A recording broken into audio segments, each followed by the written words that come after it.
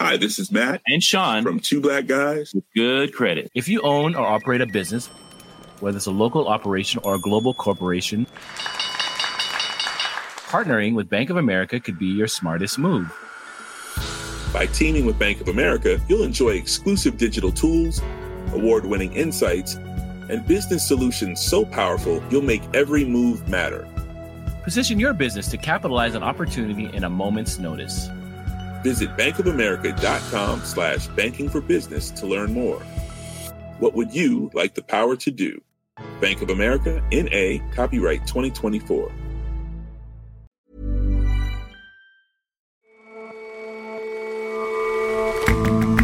Hello and welcome to The Intelligence from The Economist. I'm your host, Jason Palmer. Every weekday, we provide a fresh perspective on the events shaping your world. Good grades just aren't enough anymore in the grand rat race of education. In some East Asian countries, the competitiveness has become so all-consuming that governments are having to step in. And there's a sense among many critics that novels these days should tackle big contemporary issues. Our culture editor considers Sally Rooney's latest work finding great fiction in a narrower focus on the timeless topics of love and growing up.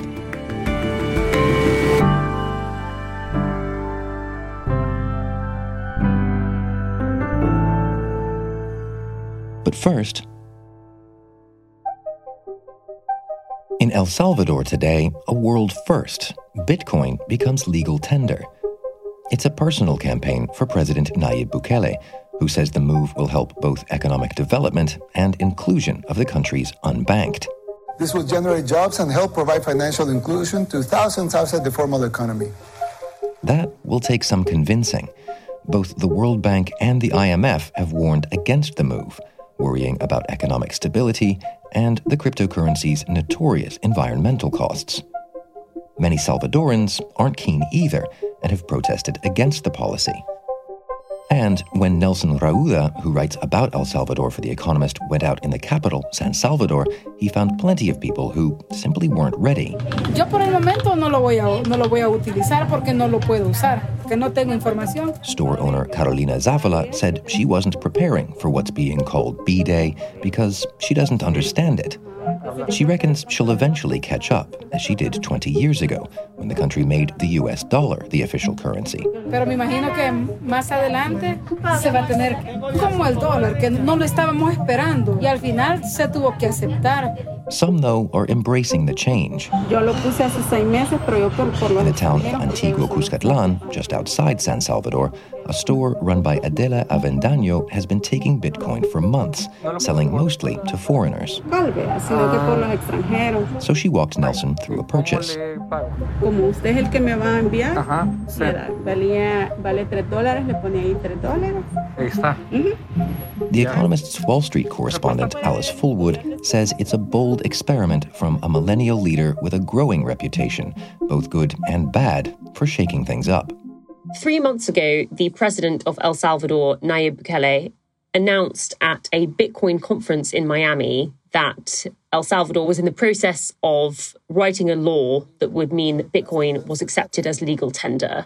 We didn't take care of the beautiful idea that we create our own future, that we as humanity can do almost anything that we imagine.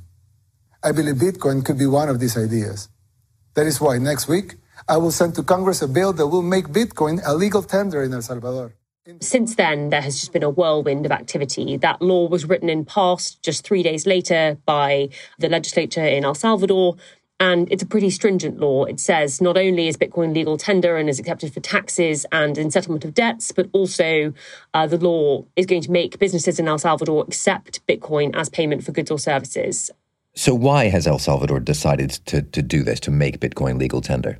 The president has put forward a few reasons why he thinks that adopting Bitcoin as legal tender might be a good move for El Salvador. First, it could help the country win foreign investment. It might sort of lure in deep-pocketed crypto investors. He's also argued that it might reduce transaction costs broadly in El Salvador's financial economy. So, for instance, there is a diaspora of around 2 million Salvadorans who live overseas, and they send remittances back to El Salvador worth about 20% of GDP each year. And the current way that they do that, using cross-border bank transfers, are slow and expensive. Moving Bitcoin from wallet to wallet could reduce the costs of those transactions. And lastly, a lot of Salvadorans are sort of not financially included. Very few of them have bank accounts. Many of them are very poor and sort of can't afford traditional financial services. So there is an argument that Bitcoin and cryptocurrency adoption might help make those things easier. Easier for those who can get their heads around it, I guess. How does this actually work in practice? In order to use Bitcoin as their method of payment, Salvadorans will have to download a digital wallet. The El Salvadorian government has created its own. It's called Chivo, which is slang for cool. And if you download that, you'll get $30 worth of free Bitcoin to encourage people to use it if you download it sort of soon.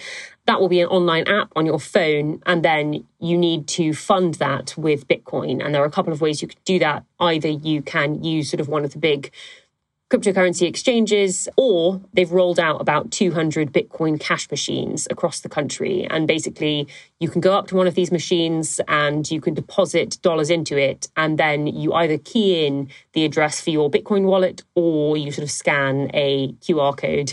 And that will sort of upload those dollars, convert them into Bitcoin and put them in your wallet. And you can then use those Bitcoins at businesses to carry out transactions. And so is everybody on board with this move? There is quite a lot of opposition to the adoption of Bitcoin. So for locals who might have to use it, many of them are fearful of its volatility. A lot of them don't really understand what it is or why they would want to use it. And if you zoom out to the bigger picture, El Salvador seems to be becoming sort of increasingly undemocratic and authoritarian. And some critics say that this sort of measure is a distraction from all of these sort of more nefarious things that are going on. For instance, the president has sacked sort of many of the senior judges in El Salvador, and he's now got the highest court to approve him running for a second term as El Salvador's president, which is technically unconstitutional. And all of this has led to some instability in the country. So there have been recent protests in the capital city, San Salvador,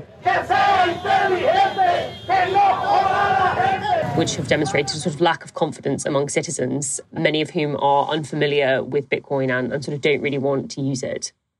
And in any case, it's a grand financial experiment here. How has the rest of the financial world viewed it? The response from the international community, with the exception of the sort of crypto crowd, has been quite sceptical and in general opposed. Both the World Bank and the IMF are opposed. The World Bank refused to help the president roll out the scheme, saying that it sort of risked macro instability. It sort of potentially would increase the risk of the sort of black economy growing because, you know, Bitcoin is sort of less easy to trace than sort of traditional financial payments. The IMF is also opposed for the same reasons. It sort of says that it's you know, not transparent, it's volatile, it risks macro instability, etc. Moody's, the sort of big ratings agency, has also downgraded El Salvador's debt rating, mainly on the basis of this sort of law introducing this new element of volatility into tax revenues. So what's your view? In the big picture, do you think this will work? I mean, in the short term, it seems as though sort of most businesses really just aren't ready for this. And so I imagine people might try to use it and they might be frustrated in those attempts. But as people become more accustomed to it, it may be more widely accepted. Most of the businesses on the ground who are readying themselves to accept it say that if they do that, they're not going to start using it as what people call the unit of account. So they might be willing to accept payment in Bitcoin and then immediately convert it back into dollars. So the question of will this experiment be a success in terms of will you be able to go and pay for things in Bitcoin in El Salvador? I think you probably will over time, even if it's a bit more difficult in the beginning. The grand question of whether this will ultimately be a success on any of the sort of big metrics that you might care about. Does the grey economy boom? Does it help reduce remittance costs? Does it help lure in foreign investment? I mean, you're obviously not going to have any sense of whether or not it's been a success on any of those questions for quite some time. Thanks very much for joining us, Alice. Thank you, Jason.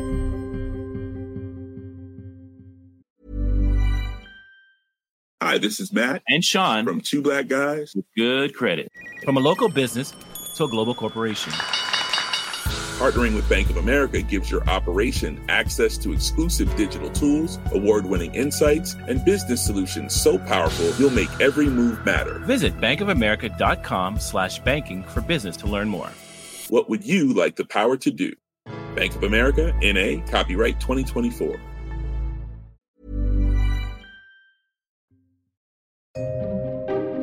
Parents just want what's best for their children and will go to some lengths to get it. In some countries, that's led to a cycle of ever-increasing educational one-upmanship. All that after-school tutoring, those extracurricular activities, they dominate the lives of parents and children. And some governments are treating that as cause for concern. Because Chinese media reporting a crackdown on education technology by the Chinese government. They would ban... They have suspended classes and aren't really sure when they're going to resume, and that's because of the regulatory crackdown. The schools around... That urge to achieve, it has its costs. But I think those arms races are particularly ferocious in East Asia, in Japan, South Korea, now China. Simon Cox is a senior economics writer for The Economist.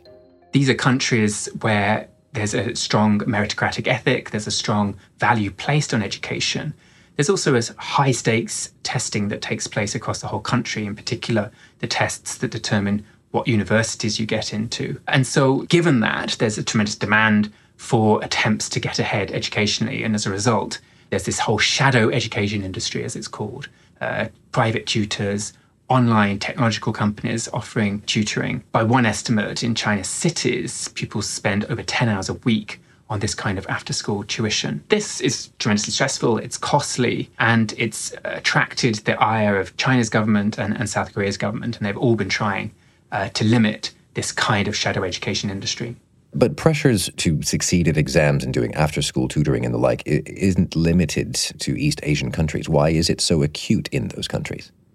People often look at the structure of the education system, these high-stakes exams, but I think it's deeper than that, actually. I think in countries like South Korea and China, there's quite a narrow definition of success. There are quite a limited number of secure, good, prestigious careers. In slightly more egalitarian societies, you think in particular of parts of Western Europe, it seems like there are more ways to be successful, and there are probably lower stakes to failure as well. So I think the narrow definition of success and the particular fear of failure does add an extra level of severity to this arms race in East Asia. How to limit it, though, when people are so deeply engaged in these kinds of arms races? So some of their attempts to limit it are quite clumsy, quite draconian. South Korea, for example, has a 10 p.m. curfew on cramming schools. Inspectors would wander the neighborhoods looking to see if schools had their lights on. And in China recently, the government said that after-school tutoring firms had to register as non-profit entities. They couldn't seek profits, they couldn't list on the stock market, they couldn't raise foreign capital. This had a particularly stark effect on a lot of edtech companies that recently had attracted great deal of foreign capital and a great deal of enthusiasm from investors. This has caught everyone by surprise, but perhaps it shouldn't have, because China's leader, Xi Jinping, has been signalling for some time his disapproval of the role that profit-seeking and private enterprise is playing in education, which he feels should be a non-profit, government-led endeavour. And also there's a great concern in China that all of these pressures on child rearing are leading to fewer children. Families just simply can't afford to have more than one child, and that obviously has implications for China's future and its attempt to rejuvenate China. But what about parents who feel now very invested in these kinds of efforts and funding all the tutoring and so on? What do they want? Parents are quite divided. Certainly this tutoring is costly to them, it's stressful, but for some parents, they feel it's their only way to get even with wealthier families who can afford to have tutors come to their home privately. And at least these edtech firms give people a more accessible, cheaper version, a way to access the best tutors nationally. There have been attempts to introduce a little bit more flexibility in how students are evaluated, but that hasn't been terribly popular with parents. And if you broaden the criteria on which students are evaluated, in some ways you just make this obstacle course broader, and you give especially wealthier parents more avenues in which they can help their children. Some parents think the high-stakes exams are at least meritocratic. It's a way in which you can get into university even if you don't have any connections. So whilst they're very stressful, at least the stress is sort of evenly distributed. Well, what evidence is there that all that extra studying leads to better students, better academic outcomes? If you look at surveys of shadow education around the world, there actually isn't all that much of it in some places like Norway and Sweden. And these are countries that have very good educational results. So shadow education isn't necessary to produce well-educated children.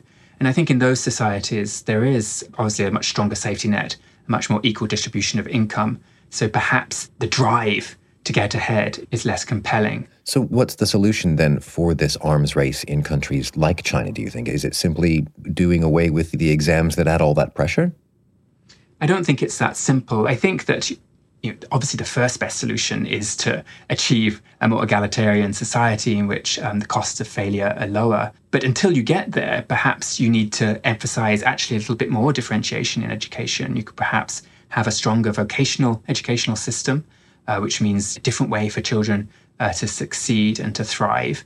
You could perhaps have fewer tests, perhaps have tests a little bit earlier. If you see education essentially as a filter, if you see it as a way of signaling underlying ability, if you see it as an obstacle course, then in a way what you want is an obstacle course that's no longer than necessary, that's no more frequent than necessary, and it seems pointless prolonging of the torture to have quite so many tests quite so far into a student's career. In some ways, competitiveness is intrinsic to education. Education will always be something of an arms race. But if you have multiple plural definitions of success, that might mean that these races are somewhat less burdensome on parents and children alike. Thank you very much for joining us. Thank you.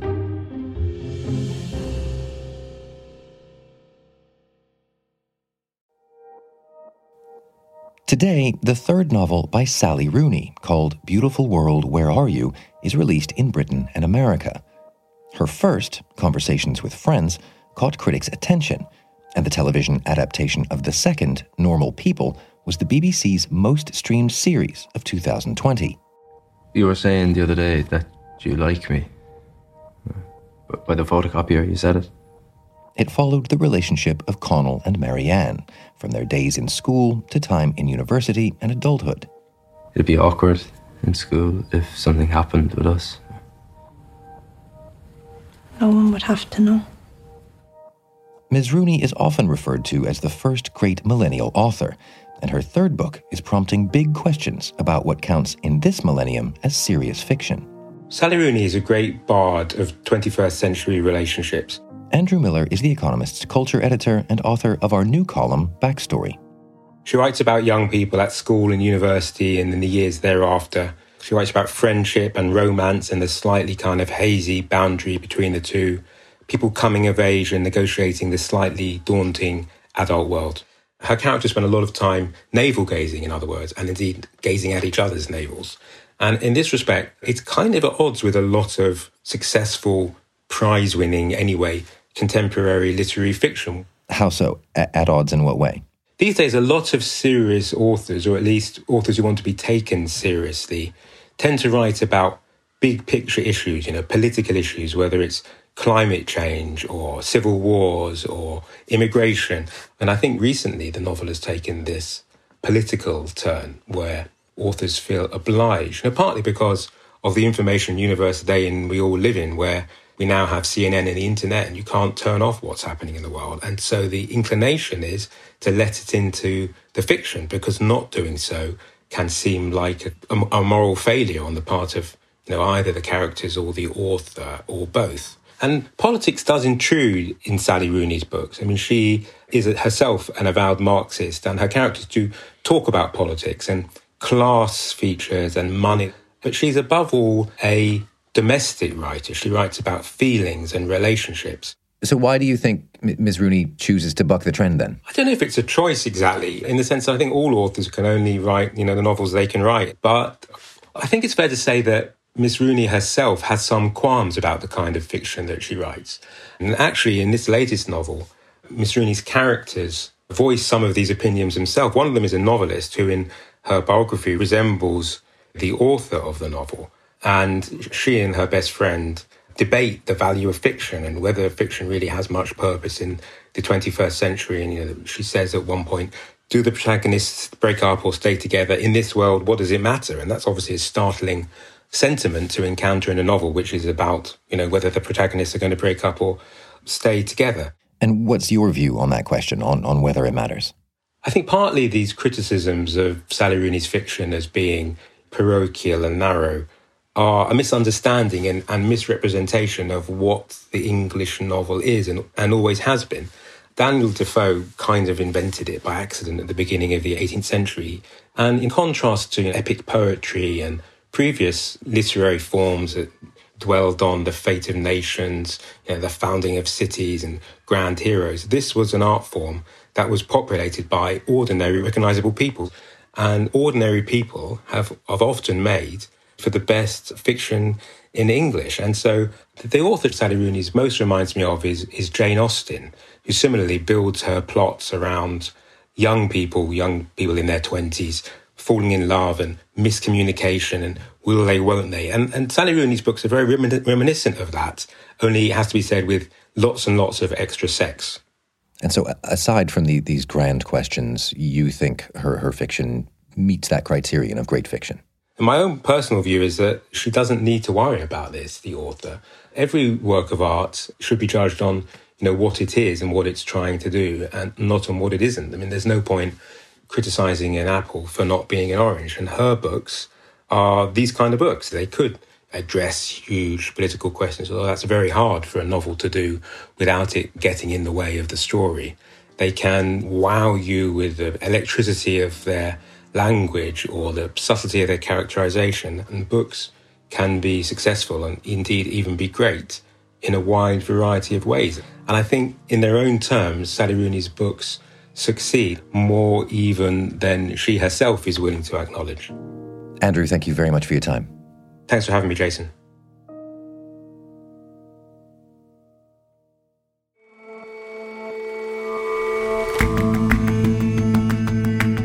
That's all for this episode of The Intelligence.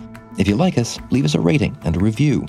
And you can subscribe to The Economist at economist.com/intelligence offer. The link is in the show notes. See you back here tomorrow.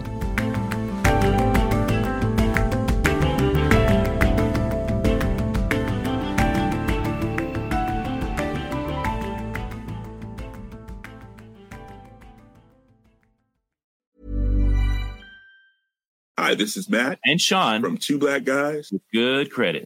From a local business to a global corporation, partnering with Bank of America gives your operation access to exclusive digital tools, award-winning insights, and business solutions so powerful you'll make every move matter. Visit bankofamerica.com/banking for business to learn more. What would you like the power to do? Bank of America, N.A., copyright 2024.